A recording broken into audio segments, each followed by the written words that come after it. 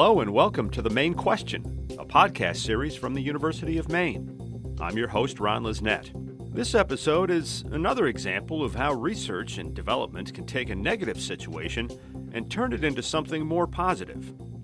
There's been a lot of stories in the news media of late that detail the loss of valuable species in our oceans, cod and other ground fish, soft-shell clams, tuna. At the same time, there's a lot of examples of pests or invasive species whose populations are booming and causing damage or depleting the seafood species that we all like. Well, what if you could find a use for some of those invasive species that are exploding and turn them into a desirable product? Food scientists at UMaine are attempting to do just that. And if they're successful, it could mean a special treat for a land-based animal, none other than man's best friend. Beyond that, it could make for some tasty options on the menu the next time you visit your favorite seafood restaurant. The species in question? The less than tasty sounding green crab, and it is a voracious little critter that can multiply fast. A single green crab can lay 185,000 eggs per year. It can also consume up to 40 half-inch clams in a single day. One reason why the soft-shell clam harvest in Maine has gone from more than 9 million pounds in 2015 to less than 1.5 million pounds just 2 years later. We have two guests on our show today. We'll let them introduce themselves so you can differentiate their voices, and then they'll share with us the main question they are trying to answer. I'm Angela Miracle, Assistant Professor of Human Nutrition. And I'm Denise Skomberg, an Associate Professor of Food Science. Would my dog eat biscuits made with green crabs? Would you eat anything that was made with green crab? Welcome. Thank you so much for joining us. Interesting topic, and we're looking forward to digging into this. So maybe both of you can respond to this. Let's talk about the problem. Let's define the problem. Green crabs. Where do they come from? How do they get here? How big a problem? What kind of damage are they causing? They're a voracious predator, and they arrived from Europe sometime in the 1800s, probably hitched a ride in the ballast of ships. We're not really sure. And it was an East Coast problem initially, and it has progressed to the West Coast. Right, and we're talking about the U.S. here, but I do want to also emphasize that the invasive green crab is really a global problem because they're here in North America, in East and West Coast, up to Canada, but they've also invaded other parts of the globe and having some of the same problems they're having here, which is that here economically, the economically important issue is that they are predators on some really important soft-shell clam species, just general aquaculture in general, bivalve aquaculture like oysters, clams, stuff like that. And also they do a lot of damage to eelgrass beds, so they have ecosystem damage as well. Right. Actually, in 1998, they were actually declared or recognized as an aquatic nuisance species. And they, like Denise said, they established commercial fisheries and ecosystems they damage and are a nuisance. And they also not only destroying and eating what the fishermen are trying to harvest, but just actually making life hard for the industry. Lobster fishermen are finding them in their traps, that sort of thing. They get in there and eat the bait, and that decreases their catch, and it's just problematic. Is it to the point where clammers and lobstermen and fishermen are seeing a dent in their bottom line? I don't know about lobstermen, but certainly the soft-shell clam industry in Maine has taken a big hit over the last 10 years, and a lot of it is tied to green crab, and there's researchers in different parts of UMaine system that are looking into that. How can you exclude the green crab from the clam flats and looking into ways to prevent that and looking at what kind of predation actually occurs. But it's very significant with regard to the clam industry here. So as far as the, trying to put the damages in a dollar amount, a 2008 figure referenced about $22 million in damages caused by the green crab to aquaculture, fisheries, all coastal ecosystems. All of that was combined into that figure. And we can presume more than 10 years later, it's probably that or worse. Yep. So I guess the idea behind what you both are looking at is how do you turn a negative into a positive or make it less negative? Maybe using green crabs in various products or in various ways. The one that sort of caught our eye, Angela, was the use of green crab for dog biscuits. So can you tell us the story of how you came up with that idea? Sure. I mean, the green crab, part of its issue is that it's small. So as far as being used as a human food, it doesn't compare to like the Dungeness crab, to where you can actually get enough meat out of it to make a meal. They don't play, so you can't treat them like a soft shell crab. You can't get them to molt so that they can be used in that way. There were some experiments done for that, and they didn't play the game. So trying to utilize the range of sizes and the crab with the shell was a target for one of my students. And I had the idea came from when my partner adopted a dog from Pennsylvania. I gave a new doggy present to her. It happened to be lobster bites that I just found in the store. And I thought, dog coming from Pennsylvania to Maine, let's go lobster. And I looked on the back, and the source of the lobster was Iceland. And it's like, really? I mean, we're Maine. Why aren't these made here? And in discussing with one of my students, trying to figure out, okay, we've got these green crabs. I've got a PhD student working on several different things. This was an undergraduate student that wanted to do something. And I said, well, let's figure out how to cook the crab, make crab meal, and use it in something. How about dog treats? Because I love dogs. At the time, I had several dogs. And it's like they'll eat just about anything I put in front of them, and they love the smellier the better.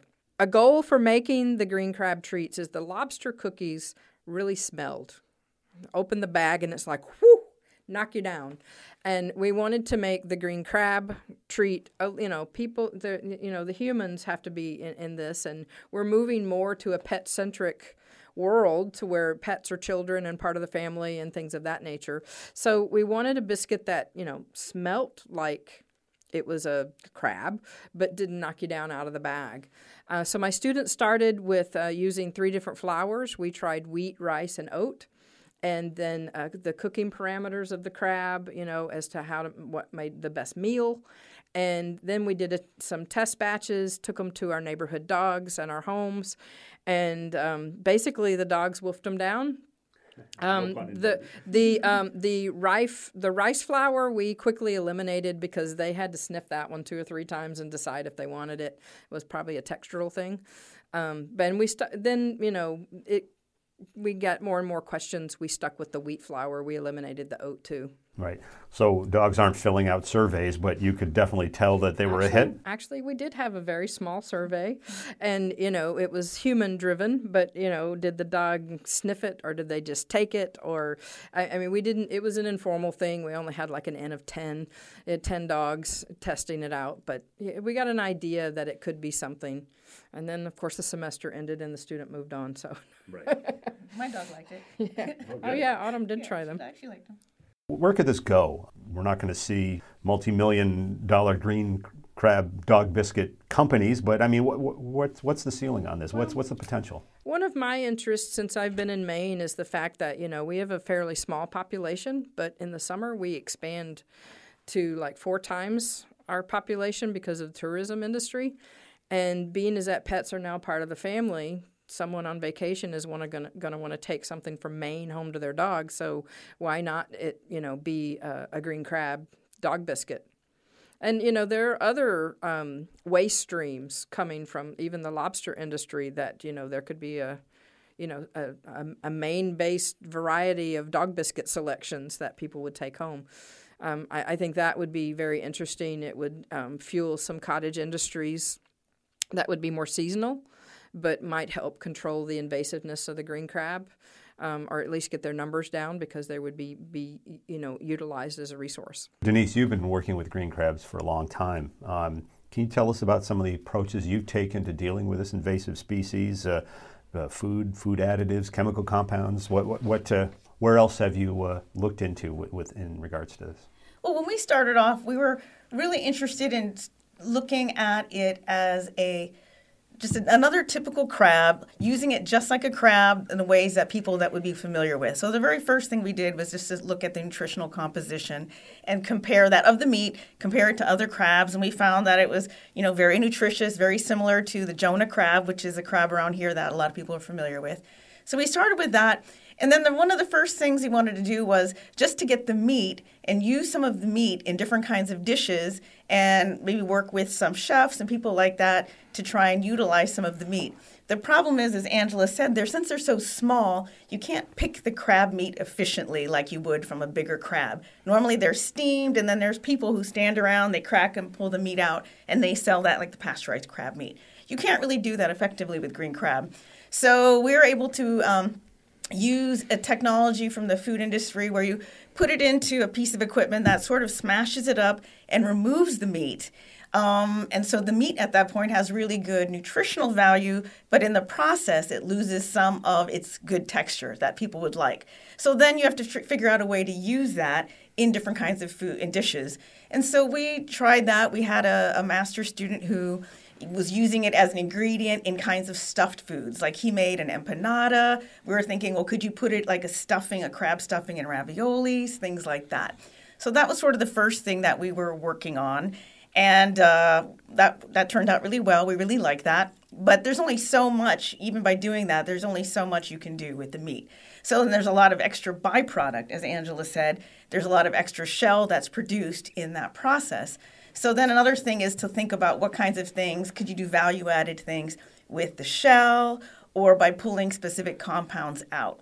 And that's where we are right now. Actually, Angela and I are working together with our PhD student to look at, can you extract ingredients that might have some kind of bioactive properties for humans?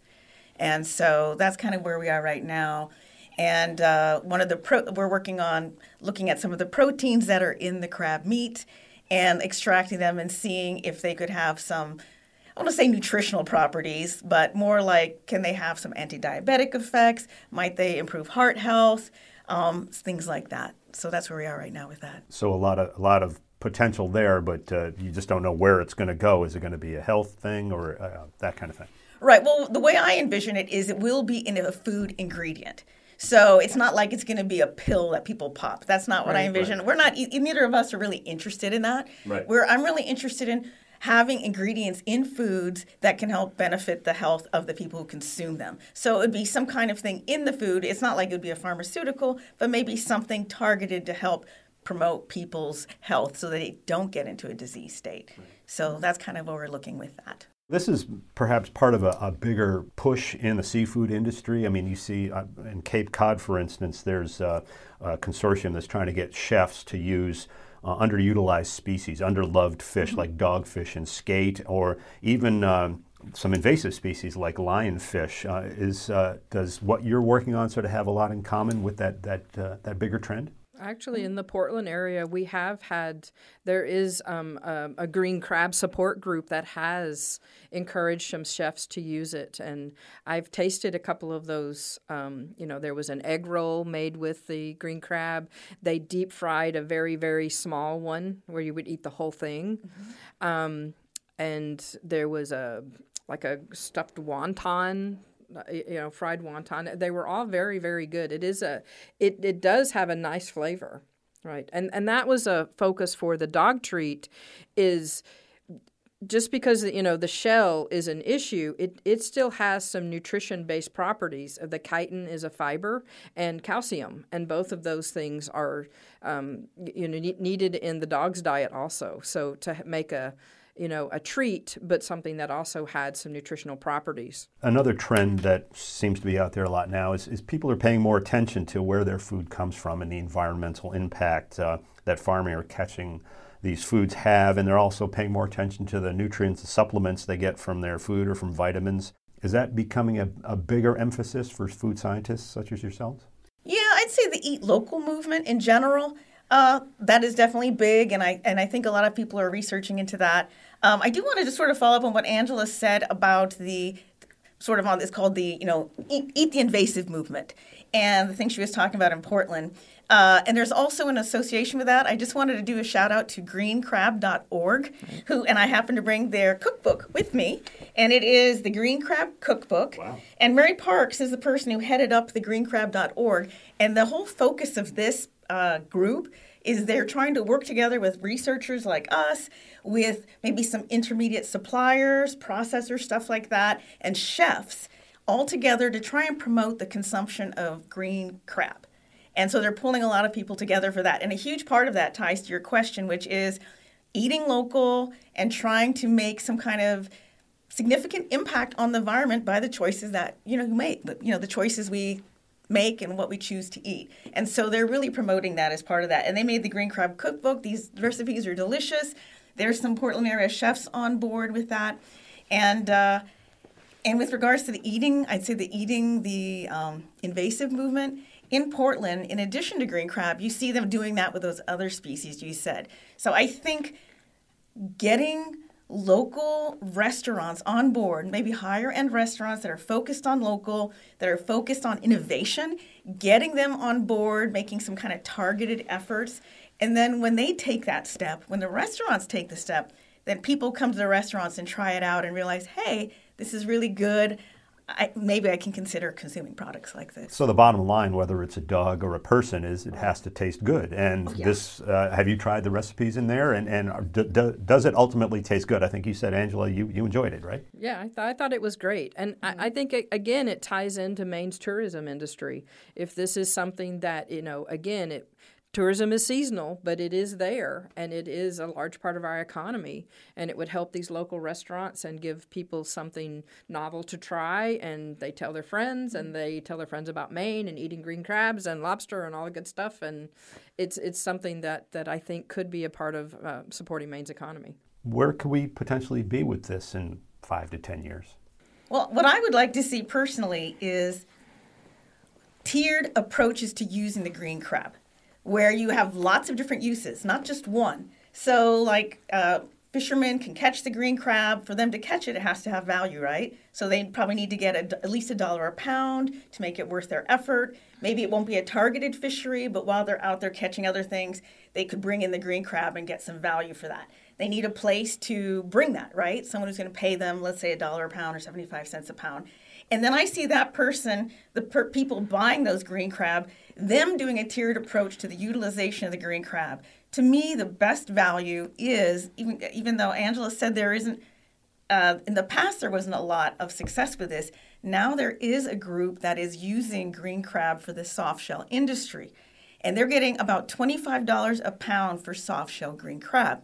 The problem with it is, if you catch 1,000 pounds of green crab, maybe 50 pounds of that might be able to go into the soft shell crab, right? So a small amount could go into that, but it's extremely high value. That can go into restaurants. Now we have all this other mass that's lower value, but then you think about how can that be tiered and how could that go into different streams. Some of that could go directly into restaurants for use in like crab stock broth, the kinds of uses that Angela and I saw that the chefs prepare. That could be another stream that would be high value. And then the lower value streams it could be processed into some of the meat using the automated system I talked about.